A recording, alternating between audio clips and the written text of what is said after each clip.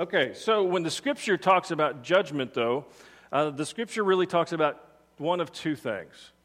The first is a condemnation. All right, so there is this idea of judgment in that we condemn people on their eternal destiny. This is going to be entertaining. We judge people on their eternal destiny, like they're going to hell. The problem with that is, as followers of Jesus and we as human beings, we don't have the authority or the power to do that. There's only one who can do that, and that's God himself. Okay? So, we need to understand that when we talk about condemning, when we talk about judging and sending people to their eternal destiny, that's way above us.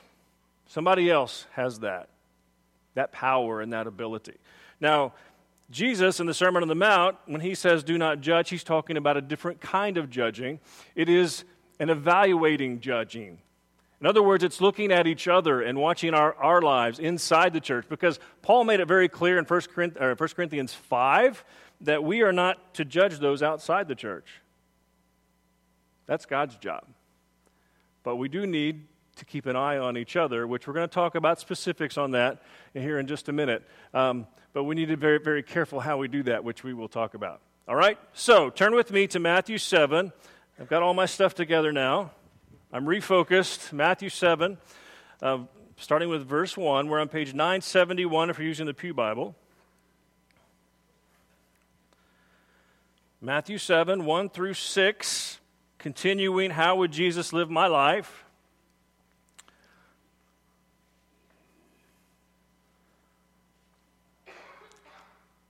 And Jesus says this, do not judge, or you too will be judged.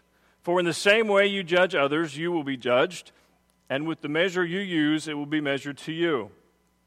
Why do you look at the speck of sawdust in your brother's eye and pay no attention to the plank in your own eye? How can you say to your brother, let me take the speck out of your eye, when all the time there's a plank in your own eye? You hypocrite! First take the plank out of your own eye, and then you will see clearly to remove the speck from your brother's eye. Do not give dogs what is sacred. Do not throw your pearls to pigs. If you do, they may trample them under their feet and turn and tear you to pieces. All right, so a lot of stuff here, a lot of different things we could talk about, but let's just look at it in paragraphs. The first paragraph, do not judge, or you too will be judged. For in the same way you judge others, you will be judged, and with the measure you use, it will be measured to you. So what in the world is Jesus saying? Because it seems to say, he says here, don't judge, but then later he tells us how to judge. Right? So it gets a little confusing here. And so in context of everything that he said on the Sermon on the Mount, here's what I think he is saying, and what I believe he is saying. A couple of things when he says don't judge. First of all, don't put yourself in a place above other people. That's a pretty consistent theme throughout his message. Don't consider yourself better than others. Don't look down on other people. Don't say that I'm so much better than you that I have the right to see what's wrong with you and point it out. Not that anybody would ever do that. And so it's this idea of don't set yourself on a higher plane than other people. But I think the other part of it is, don't be known for being judgmental. Don't be known for being judgmental. Now, see, we've talked a lot about when we interact with people. We've talked a lot about when we bump into people, what should spill off on them. It should be love. And when we walk away from people, or when people see us coming, they shouldn't say, oh no, here comes that judgmental person.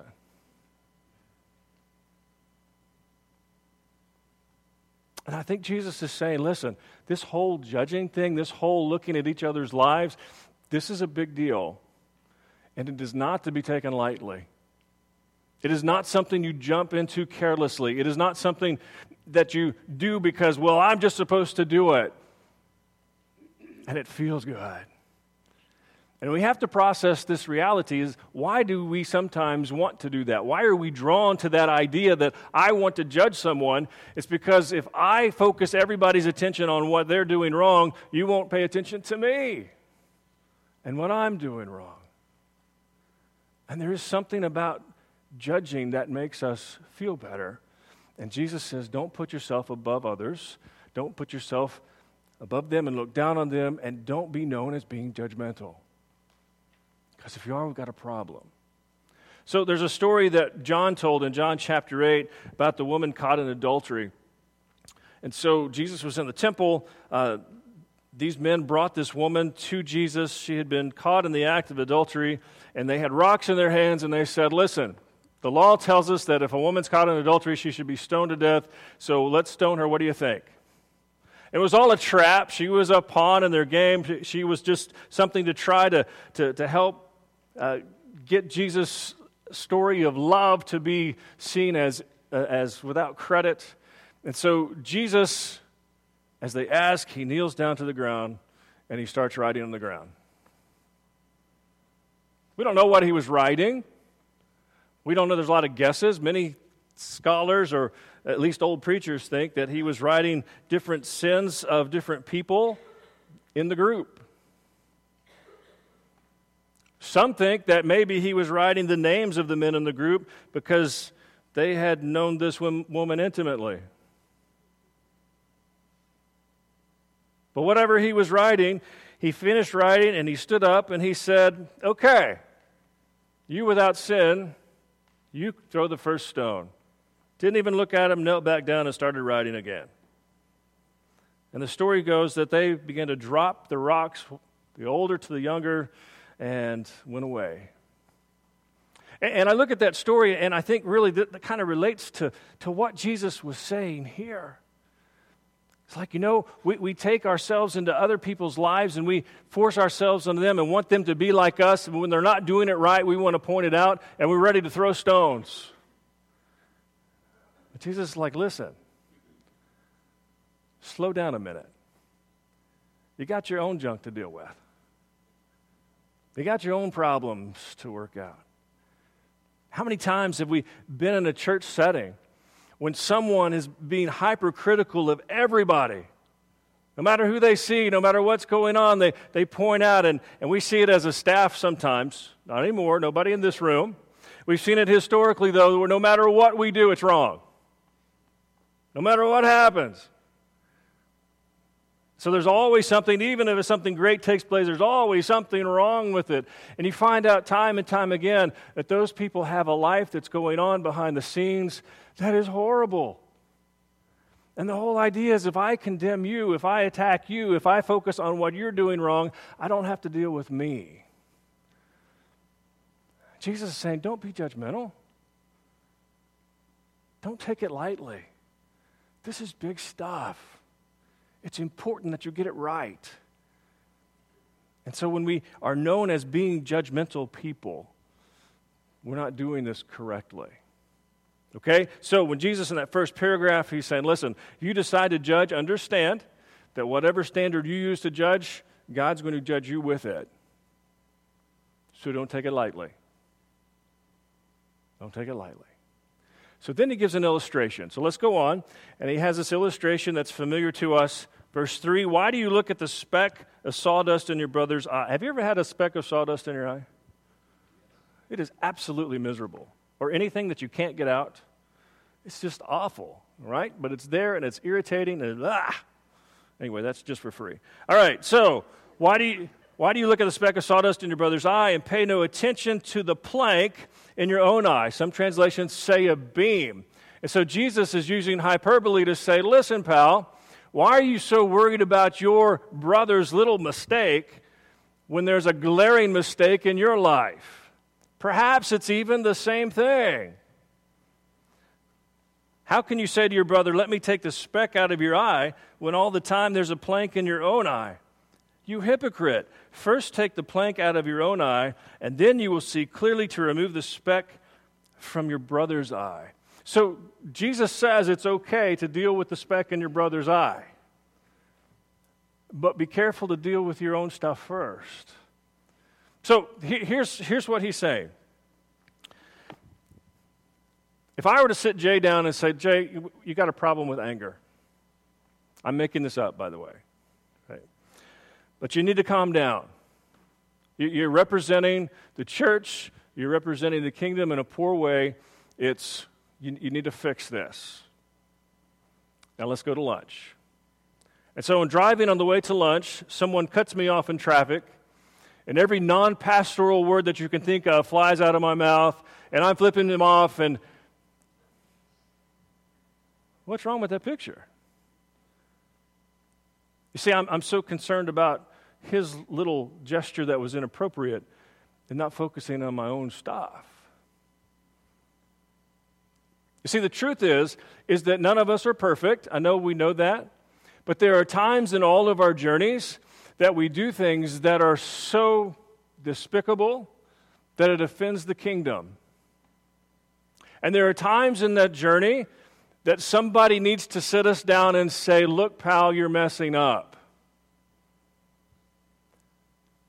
Jesus, Matthew 18, if you keep reading, Matthew 18, he told us, if your brother sins, there's a very clear method in which you should do this. You should sit down with them one-on-one and say, hey, I'm concerned. There's something going on in your life that is not right. How can I help? And Jesus says if they turn back to him, then you have saved your brother. But if that doesn't work, take somebody with you. And if that doesn't work, then bring it before the church. But hear this, please, that the point of pointing out someone's speck in their eye is always, always, always restoration. Restoring their relationship with God.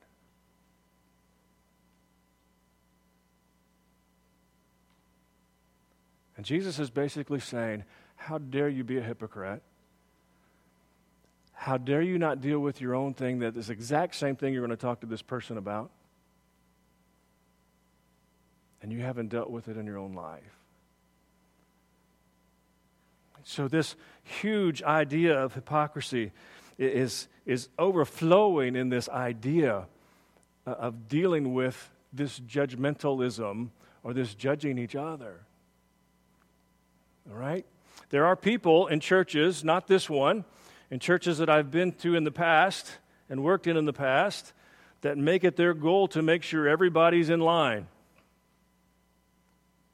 And they filter through everybody's life and find every mistake that they can and are very careful to point it out as a prayer request. That's not what this is about. This is about restoration. And so I want you to hear me say this, because I think this is a big part of this. If you find joy in confronting your brother and sister in Christ about their mistakes, you probably need to stop doing it. If you're looking forward to, I can't wait to confront them about this because they need to get straightened out, something's not right in your life. And the truth is, it needs to be somebody you're well connected to anyway. We don't go to random people we've never talked to before and say, listen, you need to get this straight in your life. That's not us. That's not what we're supposed to do. And if there's not a clear leading of the Spirit of Christ in you that you need to do this, then don't. So I don't know if you heard the story about the pastor in Fort Worth who last week resigned his pastorate. And he resigned his pastorate because he was involved in several things that pastors aren't typically involved in. Drugs, hiring prostitutes, that sort of thing. Okay? So he resigned. But it turns out that this guy actually became famous for a short time. Not that you would know his name, but he became famous because a video of his sermon became viral. It happened right after the shooting in Orlando in the Pulse nightclub. And he was excited that all those people got killed.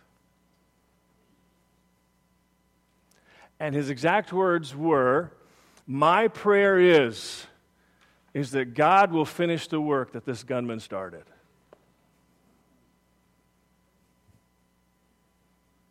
And it turns out the whole time, he's involved in this other stuff.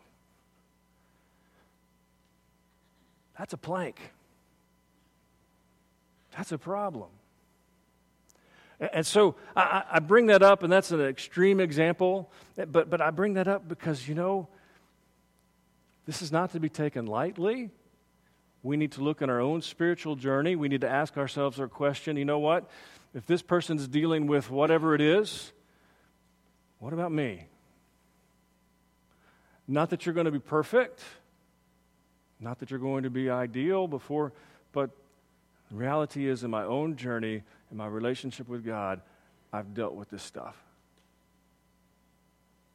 And my goal is to help my brother or sister in Christ be reconnected to God. And out of love and out of care for them, I'm going to sit down with them. I'm going to say, look, I love you and I'm concerned. Let's talk. It's totally different than pointing your finger in their face and saying, you are messing up and you need to straighten up.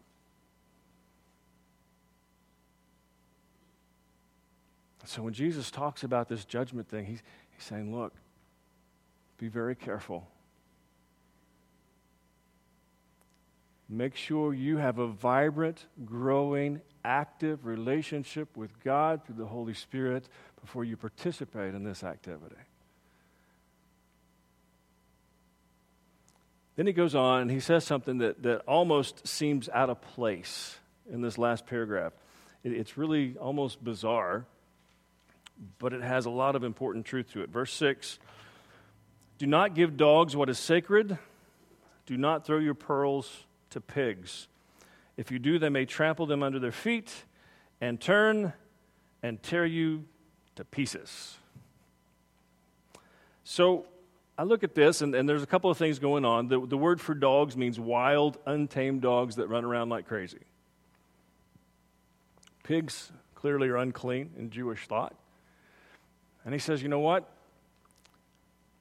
Don't go through this process with dogs or pigs. What? And the truth is really kind of simple. There are going to be, I know this is a shock, there are going to be people who really don't want to hear what you have to say. There are going to be people who are so adamantly against what you have to say, as soon as you present them with the reality, they're going to be in attack mode. They're going to say, how dare you? What about your life? How dare you? And they are going to turn on you, and they are going to attack you verbally, probably not physically, but maybe.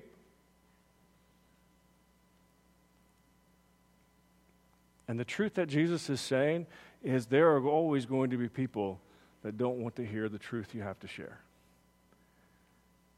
And are you ready for this? Don't push it. You may not have figured this out yet, but you can't change one mind or one life on your own. You don't have the ability or the power to transform a soul or a way of thinking. If someone is truly a follower of Jesus, only the Spirit of Christ can do that in them. And Jesus says, you know what? If there's someone who's going to take this in such a way that they're just going to turn on you and attack, just back off. Back off. And it's interesting, the place where I see this most is in parents with adult children.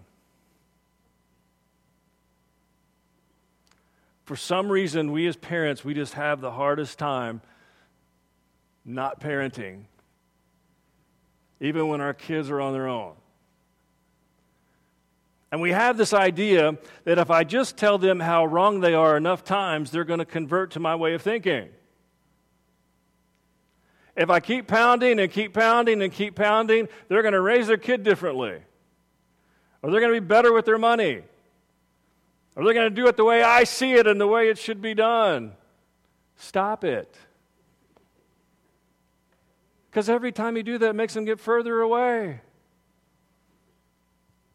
Present truth once. The Spirit will take it and run with it.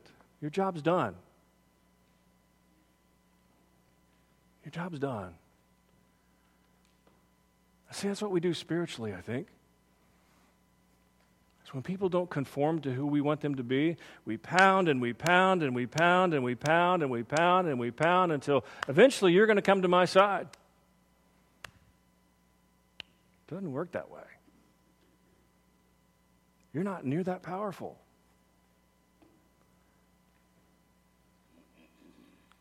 Present it. If you feel led by the Spirit to present it, present it. Pray with the person, walk away. The rest is up to God. And now it goes back to what Jesus has been saying throughout this sermon.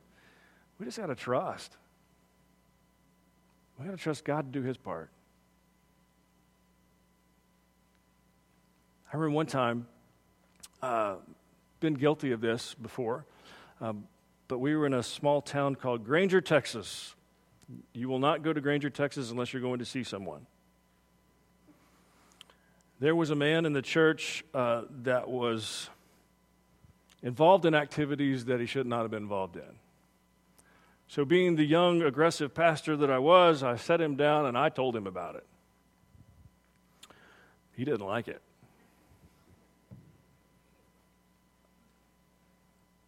And he let me have it. But I love Jesus and I would not be deterred. So we met again and again and again, because eventually I'm going to win him over. No. Nope. I just made him hate me and the church.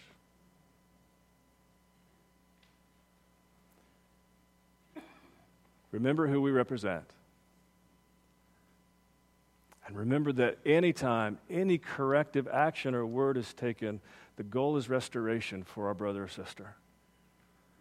And never, ever, ever jump into that game unless you are fully confident you're being led by the Spirit of Christ. That your relationship with Christ is growing and flourishing and moving forward before you jump into that arena. And it's amazing when you do it that way, the transformation that God does. When it's done in love and it's done because the Spirit has led it, God changes people and restores them. It's beautiful. And let's be honest.